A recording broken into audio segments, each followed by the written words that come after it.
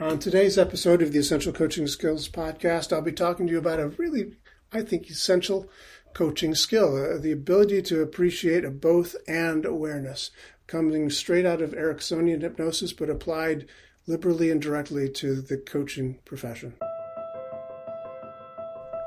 You are listening to the Essential Coaching Skills podcast, a show devoted to uncovering the systems and the secrets that set the best apart, where you learn how to take your coaching clients to the next level, while you grow the coaching practice of your dreams. So sit back and relax, or sit up and get excited. Either way, you might want to pay attention. This could be important. Hello there, and welcome back to the Essential Coaching Skills podcast. Today, it's just me. I'm just me by myself here and talking to you. But I want to talk to you about a concept that I think is really kind of important. I use this concept all the time. It comes from the area of Ericksonian hypnosis. And before I get into this, I just want to say, I was talking with a friend of mine the other day about coaching and how to market coaching and et cetera. And he was going like, I don't see the connection. I don't see the connection with hypnosis and coaching. What's that all about? And I just was flabbergasted, To me, I use hypnosis all the time. But I guess when people don't, maybe it's not quite so obvious why hypnosis is so integral to, in my mind at least, into the coaching process. So let me tell you a little bit about what I'm talking about when I talk about hypnosis. When I talk about hypnosis, I'm referring more to the Ericksonian bent of hypnosis. And if you don't know what that is, I want to take a look and check that out a bit more. It's named after, of course, Milton Erickson. Milton H. Erickson was a doctor back, he died in, I think, 1978, 1979, somewhere in that area. Born in 1902, that much I know. But he developed a way of doing hypnosis. It's very different than the traditional, waving the watch and getting a person going deeper and deeper down into trance kind of thing. Erickson was aware that people are in trances all the time. And that when we recognize that, which means, of course, by the way, you're in a trance right now, and so am I, and so is everybody all the time. But when you recognize that, then hypnosis takes on a very different kind of meaning to it. And one of the traits of Ericksonian hypnosis is that when we talk to ourselves and part of our brain is continuing to listen. But there's different parts of that. There's our conscious mind. There's what Dave Dobson refers to as an other than conscious mind, or what Erickson would call the unconscious or perhaps subconscious. There's other parts of us. And when we talk to ourselves, who's talking to whom is a very interesting question, and one that kept me thinking a lot sometimes back in college, like, wow, who's talking to who? And it was pretty deep stuff, and perhaps different substances that were involved could help me contemplate that even more deeply and abstractly. Anyway, I digress. The idea of the conscious mind versus the unconscious mind, let's just call it the unconscious for Erickson's sake. One of the chief differences there is that the conscious mind has a kind of either or logic base that things operate from. In other words, things are either good or they're bad, or they're black or they're white, or this or they're that, or up or down. The unconscious mind, Erickson's term, has an ability to utilize a both and logic base. So things can both be good and bad, black and white, up and down at the same time. Not one and then the other, but at the same time, which of course logically doesn't make sense. Can't both be on and off at the same time. It's because we're talking consciously here. But, you can have a dream about, I had a dream last night that I was swimming underwater. This is true. I really did have a dream last night that I was swimming underwater. There were some friends who were at this pool, and I dove in and I swam underwater. I was going to surprise him. So I had this dream that I was swimming underwater. I woke up. I knew I was in bed, and part of my brain, I'm sure, knew I was in bed the whole time, that I was dreaming, but also I was in the water. I was both at the same time. Your unconscious mind is perfectly amenable to that. So that concept of the both and thing is what I'm talking about, is one of the concepts, just one, but one of the critical concepts that I use all the time in my coaching business. As an example, you're familiar with Dan Millman and the Way of the Peaceful Warrior and his other books as well. By the way, his most recent book, and I believe, if he is to believed, his final book, his last book, Peaceful Heart, Warrior Spirit, has just been published. It's the true story of his spiritual journey. Dan Millman, author of The Way of the Peaceful Warrior. So you might want to pick that up if you're a fan. And one of the things in one of the books, I think it was The Journey of Socrates, one of Dan's books. Socrates is a character in Dan's books, a very wise person. And in this particular book, The Journey of Socrates, it tells his story when he was trying to learn how to fight and be a martial artist and a kind of warrior for a particular purpose. And he was being coached by this guide in the Himalayas, I think, of mountains. One of the things they were doing was they were training by running up these mountains. And, especially early in the training, is very tiring and very exhausting. And a little, I guess, I picture him like Yoda. The guide was, scampering up very easily. And Socrates was like, oh, God, I can't go on. And the guide said to Socrates, he said, you can quit as often as you want. Just keep your feet moving. You can quit as often as you want. Just keep your feet moving. I thought of that recently because I was up in Boston a week or so ago watching my nephew run the Boston Marathon. Now, I've run the Boston Marathon myself. It took me about 18 marathons to qualify to run Boston. It's about 18 because I didn't finish all of them or start all of them, but I was training for 18. Didn't quite get to the starting line for some of them because I got injured along the way, but eventually I qualified for Boston, ran Boston in 2004. Was delighted to go there and see my nephew run it. He qualified for it last year and ran it this year. And ran it, I'll just say for the record, a whole heck of a lot faster than I did. Not that bothers me. It's fine. It's really good. I'm really happy for him. And but what's interesting about that is that the concept of running, of racing, not the concept, the act of running and racing is a metaphor in my mind for many pursuits in life. And I learned so much from the process of training and working out. I developed my ease process to a much higher level than I had when I was just using it for music study. But, I developed during marathon training as well. But there's that idea of comparing yourself to other people. Like I was just jokingly comparing myself to my nephew who did run much faster than I did. He ran like a 2:57, and that's fast. 2 hours, 57 minutes for 26 miles. It's fast. People who are not marathoners might compare that to the people who win it in 2 hours and 9 minutes, 2 hours, 10 minutes, and go like, wow, he was 50 minutes behind them or whatever. Yeah, still, my best time ever was 3 hours and 24 minutes. So, 2:57 is a lot faster. And, funnily, after we met up with him after the race was over, we went to this pub and we're having some food and drink, and the television was on, and it was now hours later. People were still finishing the race. The television was on showing the race. people were still running, 4-hour marathons, 5-hour marathons. And this is at Boston, where you've got to qualify to get in there in the first place. So interestingly. But the idea of comparing yourself to others can be problematic, can't it? Because if you compare yourself to other people, you can go like, oh man, they're so much further along than I am.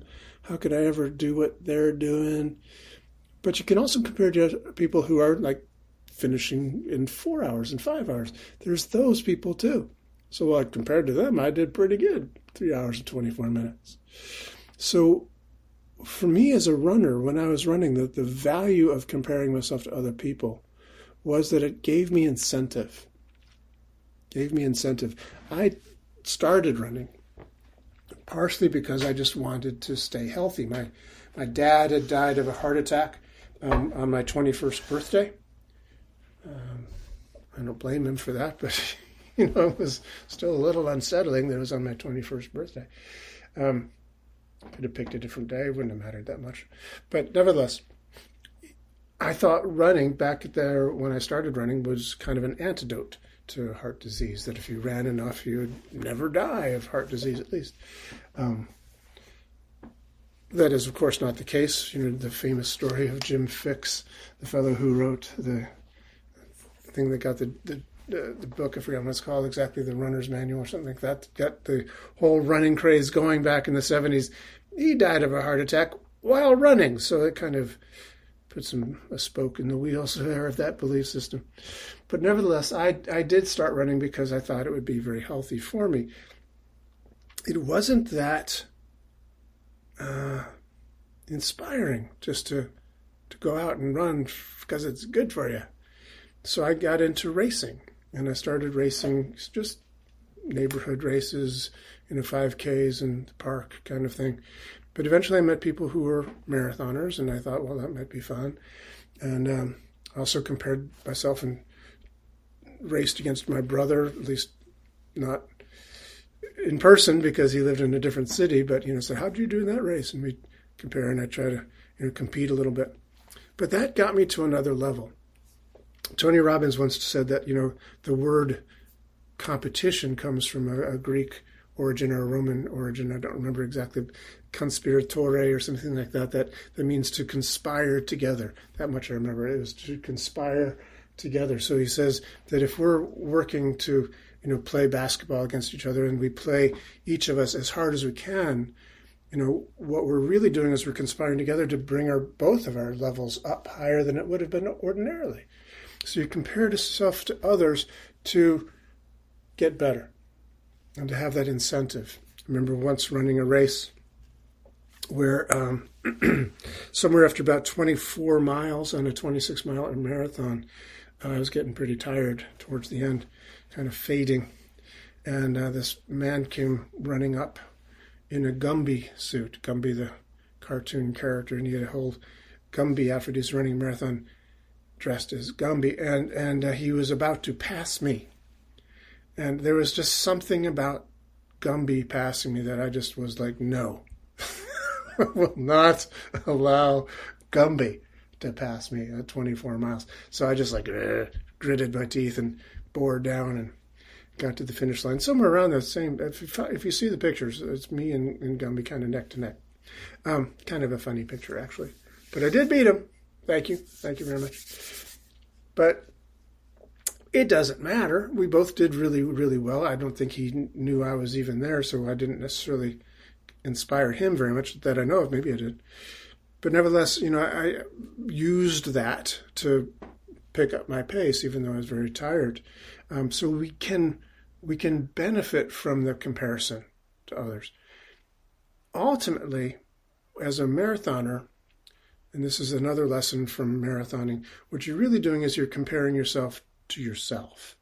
How well can you do to do your best, So what your previous race was. Maybe I'm going to try to do a little bit better than that this time.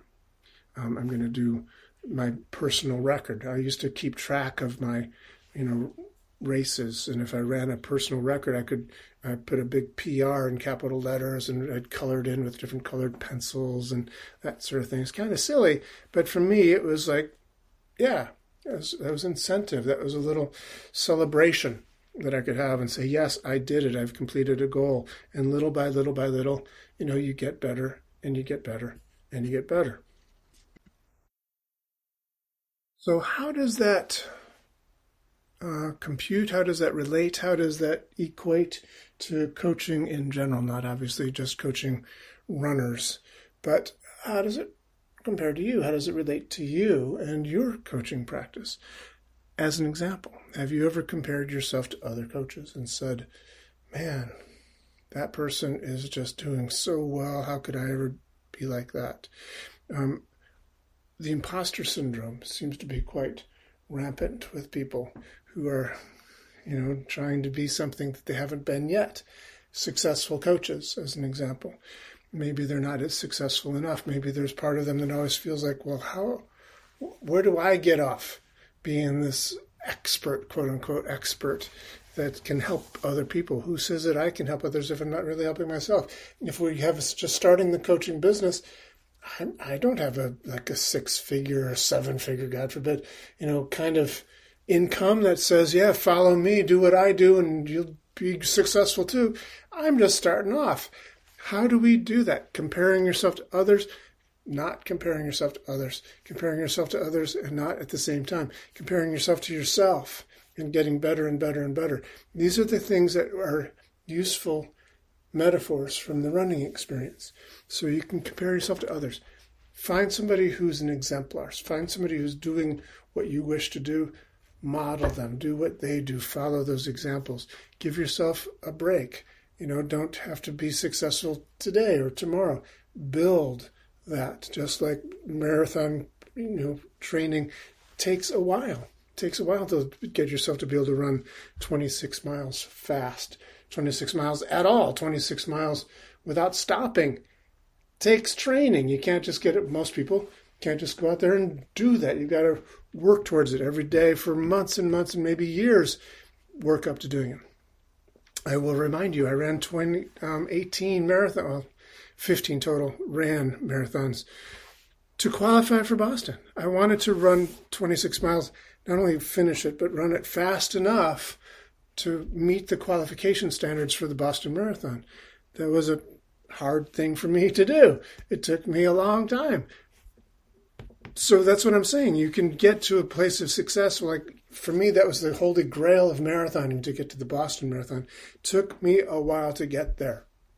It took me a long time to get there. It took me arduous study of how to do it, and then going out and doing it on a daily basis, running. That's the same thing we have to do for a coaching practice. We have to study marketing. We have to study our persuasion skills. We have to study our ability to do the actual coaching and also put it out there as coaches in the marketplace. How do we do that? I don't know. Often when we're starting, we don't know. But you build, you grow, you get better and better and better with experience. So you compare yourself to where you were last year, doing a little bit better this year, doing a little bit better next year, moving forward step by step and building those muscles. So you compare yourself to others, you compare yourself to yourself, and you keep your feet moving. You can quit as often as you want. Just keep your feet moving. So this concept of the both and logic base is very, very useful in a variety of ways in coaching. Sometimes I'm working with a person who has a bad feeling. It might be a phobia, might be any number of bad feelings, anxieties about things. I had a client recently, a coaching client recently. By the way, with coaching, very often what I do with a client during a coaching session is, a conversation. We talk about things, we strategize. That's the majority of the conversations. Every now and again, I do some hypnosis or do some NLP. I do some sort of process that helps them over a particular hurdle. I don't do that often, but I do it, and it is, part of the offer, I suppose, part of the unique selling proposition that I have as a coach, that I do those things to people, help people get past certain situations in their lives. So I was working with a coaching client recently who had anxieties about a particular thing they had to do in their business. This was a coaching client, and they were primarily looking at a business application. It's not always that, but it is in this particular case. And they had anxiety about doing that, and it was stopping them from doing what they needed to do in their business. So I hate it when people get stuck and stopped. So I said, okay, well, let's do this process. We did an NLP process with some hypnosis tucked in there. And we got the anxiety down. Let's say if it was on a scale of 0 to 10, it started off at a 9. And we got it down to a 1-ish in this process that we were doing. And within that process, we were also kind of doing what in NLP we call the collapse of anchor, where we also were bringing in the opposite feeling of anxiety. So what would be the opposite feeling? And that for this person, it was a feeling of confidence. So on a scale of 0 to 10, how much confidence were you feeling? And at some point or another, confidence had gotten up to a scale of 0 to 10, up to about an 8 or a 9. So that's pretty good. So then we said, now, isn't it nice to know you can enjoy both at the same time, that you can have a little bit of anxiety, a 1 or 2 on that scale. So you have that feeling of nervousness or whatever that keeps you on edge a little bit. And it also has that confidence at the same time, that it's not one or the other. You don't have to get rid of the anxiety entirely. Maybe that might not even be appropriate. Maybe you want a little bit of anxiety, as long as it's handleable. It gives you that edge, gives you that feeling of must get this right. Maybe you want a little bit of that. And have a great deal of confidence at the same time. You can have both. And that is so useful in the coaching practice. I just wanted to let you know about that today. Now, in addition to this comparing yourself to others and comparing yourself just to yourself, comparing yourself to others and not comparing yourself to others, just comparing yourself to yourself, both at the same time. A friend of mine, Jeff, has been talking recently about a new metaphor that he's been playing with, about looking over at your neighbor's grass and seeing how much greener the grass is on the other side of the fence. You know that old saying, of course. And so what he's suggesting, his metaphor, is that you jump over the fence and you go over to the other side of the fence, and then you're over there and you look back across the fence and go wait a minute, what was I thinking? It's much greener over there. And his point is basically that tend to your own garden. That be happy with who you are, where you are. And I think that's so true, right? We are us. We are in this lifetime. I was listening to a tape set by Leslie Cameron Bandler recently about self-esteem. And she says in the tape set, and it is literally a tape set, although I have it on MP3 recordings at this point in time, but it was released as a tape set back in 1986 or something. I don't know. At any rate, she was saying back then that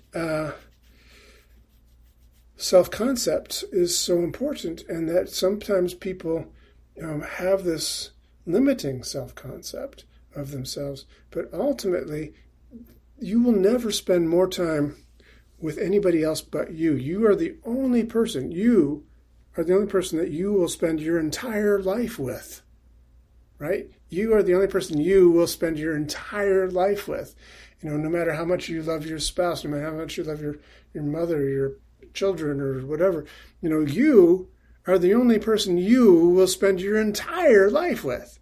So wouldn't it be nice if you loved yourself? Wouldn't it be nice if you thought, gosh, I'm cool. I like this. I like this body I'm in. I like this person that I'm in. Have that nice self-esteem. Live on your side of the fence and grow your grass even better. How do you make it even better? How do you appreciate what you've got love as it is and ask, how do I make it even better? How can I improve this little by little? So it's nice to love yourself where you are and at the same time, say, how can I make it better? And it's nice to know you can enjoy both of those things at the same time. Loving where you are now and making it better for tomorrow. So it applies to weight loss, doesn't it? It applies to business practices. It applies to relationships. It applies to any number of situations in a coaching profession that you're going to be dealing with. That this concept of self-improvement, sometimes people say, well, I will love myself when I get to a certain place. If I get then I will. Why wait? Why wait? Love yourself now as you are, and at the same time, take the steps necessary to get to where you want to go. This both and awareness, this both and a concept where you can enjoy both at the same time is this critical, essential coaching skill. Thanks for listening. Always enjoying having you here. Step over at the essentialcoachingskills.com website, see what's over there. Might interest you. There's lots of different aspects and links to other podcasts that we've had in the past. You can get information on classes that we offer, etc. over at essentialcoachingskills.com. Also, there's other things that you can explore as well that I've done and are continuing to contribute to. Ericksonian.com, DougO'BrienHypnosis.com, Ericksonian.info is a very lovely site to visit. So I invite you to explore and enjoy. Thanks so much for listening. Really, I appreciate it. Enjoy your day. Well, that does it for another episode of the Essential Coaching Skills Podcast. Thanks so much for being here. Hope you enjoyed this episode. I certainly enjoyed having you here. Hey, if you want more information about Sleight of Mouth, you can find it at essentialcoachingskills.com, or you might even check out sleihtofmouth.org. That's a nice website too. Thanks. Stay safe. Stay curious.